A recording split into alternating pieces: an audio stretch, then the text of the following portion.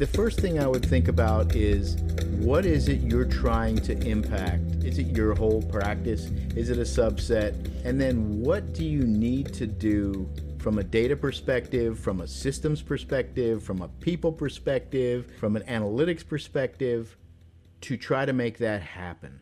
Set something up, run it, score it, see if you made a difference, and if you didn't, change it. Pop Health Week is brought to you by Health Innovation Media.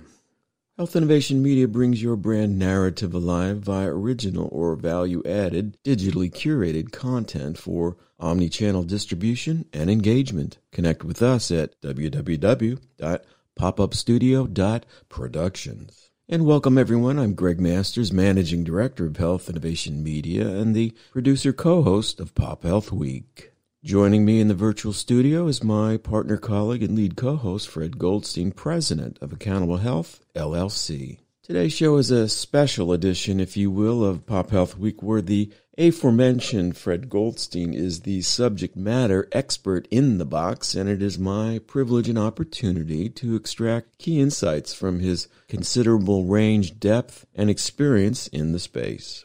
So Fred and I have been producing this podcast series now for over 6 years. We kicked it up in 2015, and we've generated a tremendous amount of content, and our relationship with our syndication partner in Healthcare Now Radio has been great, amplifying that message. And we're coming at it from a point of view of population health. Fred's usually the lead guy in this conversation with our guests, and we've talked to plenty top-level people in the space over these years, from deans of colleges and medical school to entrepreneurs launching companies to nameplates in the health system and health plan world. We've pretty much covered the base in population health. But what many of you may not know, in case you're not paying very close attention to some of Fred's narrative, Fred's a healthcare subject matter expert in population health. So, Fred, we don't generally dive into that, but why don't you give our audience a sense of your career trajectory,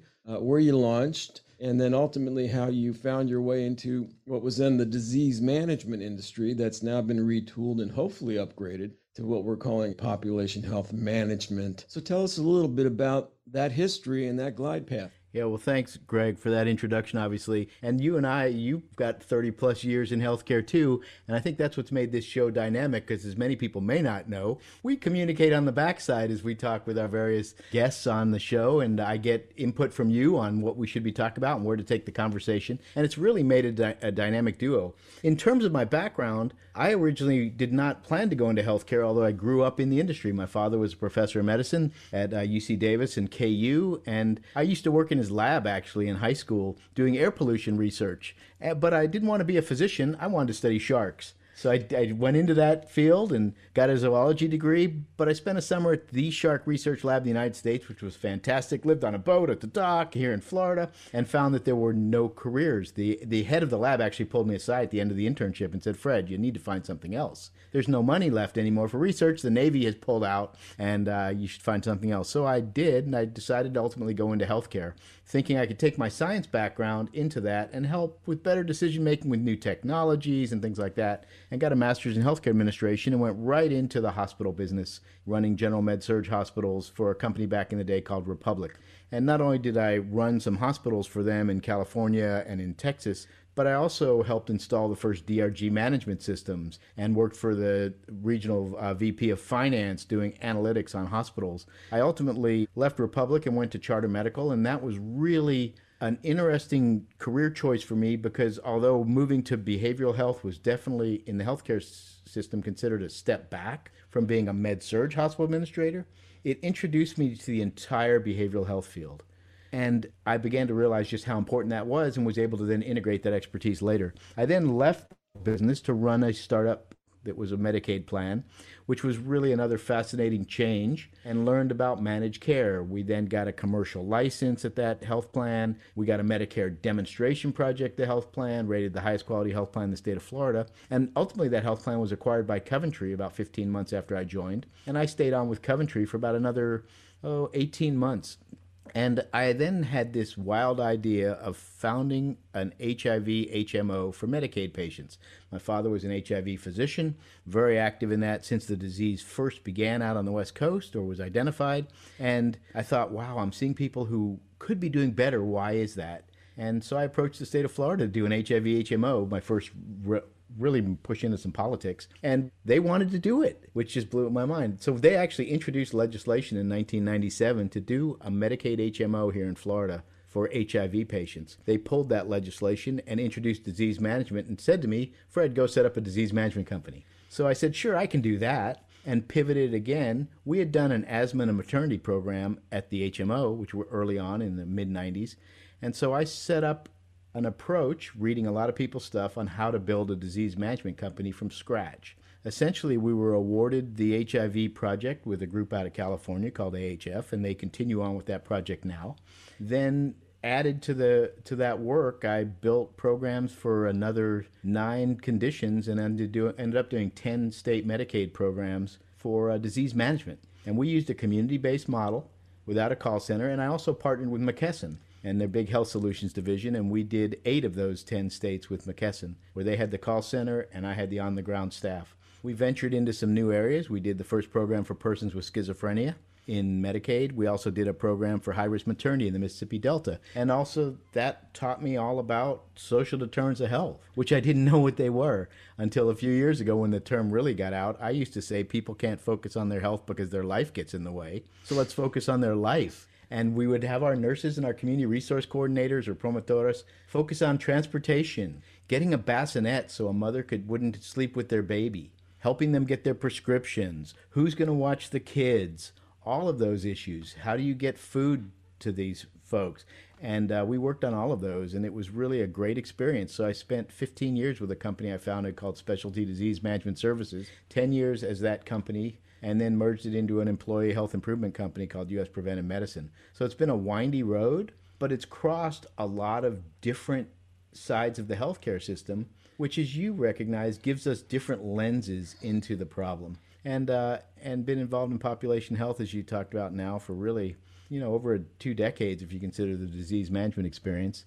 And so that's really allowed me to look at these problems and say, how do we go about trying to solve them in an efficient and effective way, understanding the health plan's role, the hospital's role, the physician's role, the pharmaceutical manufacturer's role, all of those pieces. Great. So, general acute care hospital administrator for a proprietary hospital company to behavioral health administrator for, again, a proprietary hospital company, Charter Medical, to then focusing on AIDS into a Medicaid population, which then sort of transitioned you into what then became essentially disease management 1.0. Is that correct? Yeah, pretty much. And so essentially, I developed a framework back then to do the programs and some software, and then just applied the different conditions and not push them, but brought them into that framework so we could say, okay, we did asthma. Now, how do we do diabetes? How do we do persons with schizophrenia, et cetera? And that was really the key to then rolling those out very successfully. The other advantage as a learning experience in terms of it was if you do Medicaid, it's a whole lot easier to do commercial. We had employer contracts with the city of Tempe or Orlando County Libraries as well doing disease management, but that was very similar. But again, people are people, and it doesn't matter if it's a Medicaid beneficiary or a commercial health plan. All people struggle with similar issues, and the question is, how do you solve those for them?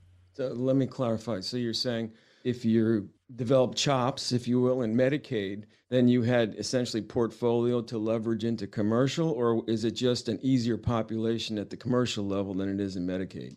I think overall it's probably a little bit easier because obviously with the Medicaid population, you're dealing with deeper levels of social determinants of health that are impacting these individuals. Although I will say this, if you consider an employer group, and for example, one of our clients was a big resort, they have gardeners, housekeepers, cooks.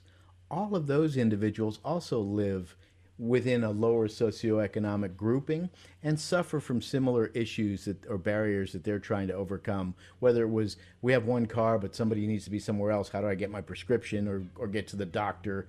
All of those things go on as well. So there's certainly more overlap than many people who serve the commercial market recognize. So maybe higher acuity type case mix? You'll certainly see higher acuity sometimes, obviously, later access to care, further along in the disease progression, less access to resources. And there's some clear examples that we had of how some of these social determinants impact individuals. So, for example, in the Persons with Schizophrenia program in the state of Colorado, the state recognized it was a major problem back in the day. The non-emergency transportation companies were typically the taxis or stuff like that.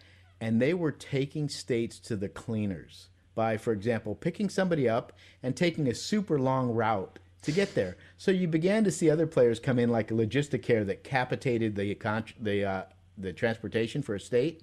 But the state of Colorado didn't have that, and they noticed this fraud, and they said, we're going to just do this. We're going to require every patient who needs transport to get that by their doctor, approved by their doctor, and the doctor has to order it. Well, we recognized that for our population of persons with schizophrenia, that was probably less likely to happen. Sure enough, within 2 months of the state implementing that, we saw a huge increase in visits to the ER, missed appointments, and we quickly took that data back to the state, and they exempted the population from that transportation requirement so that these people could then get to their appointments and not suffer from that change in policy. Clearly a measurable outcome by way of benefit of the program. So I want to talk about what's happening now, but before we transition to that, give me a sense of what's the basic chassis of pre-population health industry as disease management. What's that chassis? Strip it down, and then let's bring it forward into maybe iterations 1 and 2 of the current state of the art in population health. Yeah, so if you think about early on, it was, okay, we're going to identify these individuals with some sort of claims process, looking for ICD codes or something like that, ICD-9 the day, now ICD-10, or the use of certain pharmaceuticals or a physician referral or maybe a self-referral. And then we're going to use some, at that time, fairly limited assessment tools. You know, they may risk stratify based on cost, or if you had one admission or 2 ER visits in the last 12 months, oh, we're going to say you're a high-risk patient, which actually is not a very good way to go about doing this. It was very simplistic approaches, but they were a start. And then, obviously, your interventions were mostly telephonic.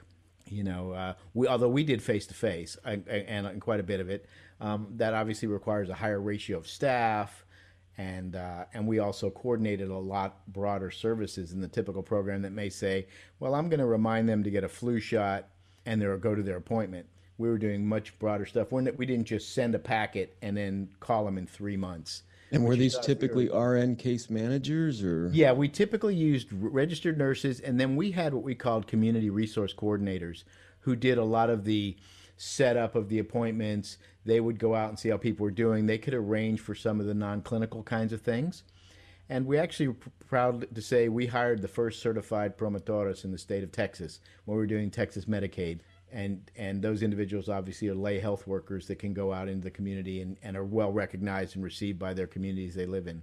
So yeah, it was mostly a clinical staff combined with these community resource coordinators. We did not run a big call center, but on the projects, the big ones we did with McKesson, they had a large call center. And we would take the higher risk patients. And if you're just tuning in to Pop Health Week, my guest is industry veteran, colleague, partner, and friend, Fred Goldstein, president of Accountable Health LLC and lead co-host of Pop Health Week. And were you typically accepting a subcapitation, or what was the funding mechanism? The funding mechanisms originally were per member per month fees. And, you know, they could vary quite a bit depending on which disease state. You know, if you were doing a program for, say, persons with schizophrenia, your ratios of staff to patients are much higher. So obviously you'd have a higher per member per month fee than, say, a program for persons living with asthma or diabetes. And just not maybe necessarily unique to your experience, but let's say back then, what was the typical, shall we say, discounting of disease management 1.0 in terms of its impact and contribution to better care at lower cost? So a lot of the programs back then, and particularly, Medicare did a big demo project back in the mid 2000s and had these huge launch, and none of their programs actually worked. It turns out, as you look at this, one, measurement used back in the day was probably not appropriate, and there are still questions about measurement today. People like Al Lewis talk about that all the time, and that's why you have things like the Validation Institute. And also, it's a whole lot easier to move process measures and to move indicators than it is to save money. So you can get more people to get their flu shots or their annual eye exam or a colonoscopy, or a foot exam for a person with diabetes than it is to actually lower the costs of care. And that's where it got tricky. So, for example, we did that program for persons with schizophrenia in the state of Colorado, actually reduced ER visits 54%, reduced hospitalizations 2%, but we made a fundamental error. The drugs at that time, the atypical antipsychotics, had just come out. They were really expensive, maybe $400 a month. They were the number one cost for Medicaid. And we were able to increase the adherence rates from 23 or 24-day fill rates per month to 29. So essentially, early on, they were missing 3 prescriptions a year, about 84 days a year of fill of these medications. We increased that to 29 days.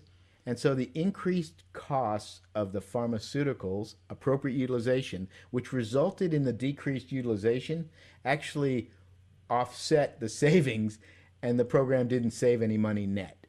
And so, the state was looking for one thing, which was, did it save us money? And it didn't. It improved the health of these patients considerably and the members, but that program actually was canceled because it didn't save money.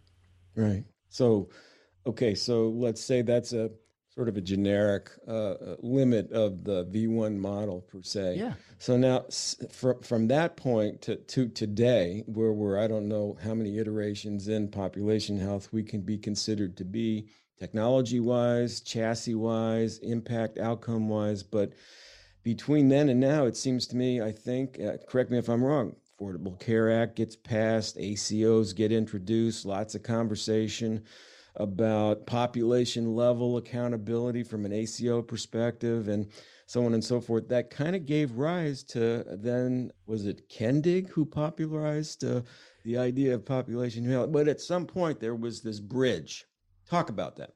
Yeah, so as you mentioned, Dr. Kindig actually wrote the seminal paper with a co-author, and I'm blanking on his name, my apologies, that said, here is, this is my definition of population health. And it really was, a fairly broad definition that it's the health of a population and the status within the group and the change of that status over time. So are they getting healthier? Are they getting sicker? Or those kinds of things. And as disease management came into place and the others did, suddenly population health became the thing. It's part of the triple aim, and it's actually one of the legs of the triple aim: improve the health of populations. And I think there's an important reason to understand why. Everybody talks about precision medicine, and precision medicine is critical. But precision medicine is nothing more than the appropriate survey or information needed to know what that patient as an individual needs. But if you don't improve the overall group's health, but you've improved one patient, you really haven't made a difference, because 3 others may have gotten worse. So that's why you want to look at it in an overall basis while recognizing you change populations one person at a time. And as you said, we've added a lot of technology, we've added a lot of things to it, but it's still the same fundamental steps. Select your population, survey them or gather the data on it, specify where they are in that risk levels. Then you really need to, and this is an area I talk about a bit that I think people don't look at the same way quite, is you need to sell this program to people. Healthcare now is really beginning to recognize we need to sell.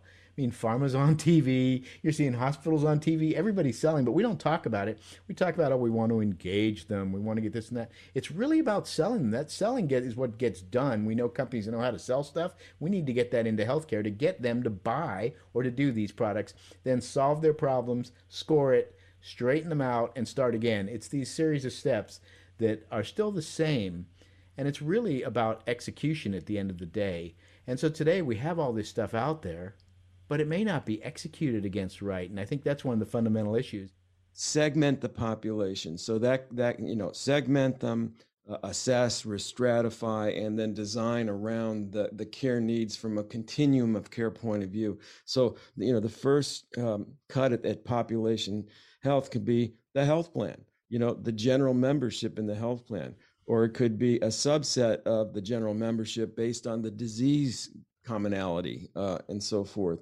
And then the orientation needs to be, okay, given that population, given their risk, given this continuum of care, here's what the intervention looks like, from acute to subacute to ultimately exiting the program because they don't need it anymore. Is that what we're seeing now in terms of population health management, or is this aspirational? Well, I think some places do it. And also another point to be made is there's some people that you exit out of the program. That tends to be more of a case management approach. You case manage them during that condition, and then that condition is over, they've had their surgery, and out they go. Whereas other people, it's for their life. It's a chronic illness. It's diabetes or something where you're going to be managing or assisting them throughout their life. Even if they get low level, you want to still have some sort of an ability to understand what's going on with a low risk individual and potentially impact it so they don't move up. So they don't become medium or high risk because you left them alone. So here's where I would assume the tools of today, digital apps, so forth, platforms, are the value adds to what was available back during the disease management days. Is that correct? Is this tech enabled? Is it Yeah. workflow optimization and outcomes achievement? It's all of that, which is a great way to look at it, Greg, because you've got all of this tech out there, which I think about when I was doing my programs. We had this face-to-face stuff with a cell phone. Although we did the first in-home monitoring in Medicaid back in 2003. This tech has got to be integrated. It's a problem we've talked about forever. Is how do you integrate this stuff? Integrate the tech. How do you integrate the program into your health plan, to the doctors, to the hospital, to the home health company? And how do you create that so you actually have a system that functions and executes like you would hope? And that's what I remember when I toured the digital health pavilion at the CES early on, can't remember the year, but it was the rollout of MD Live. Optum everyone had their sort of row of intellectual property that makes this stuff work. And I kept saying, I remember posing this question to Randy Parker, who was then the CEO at MD Live. And I said, well, we're a virtual health plan.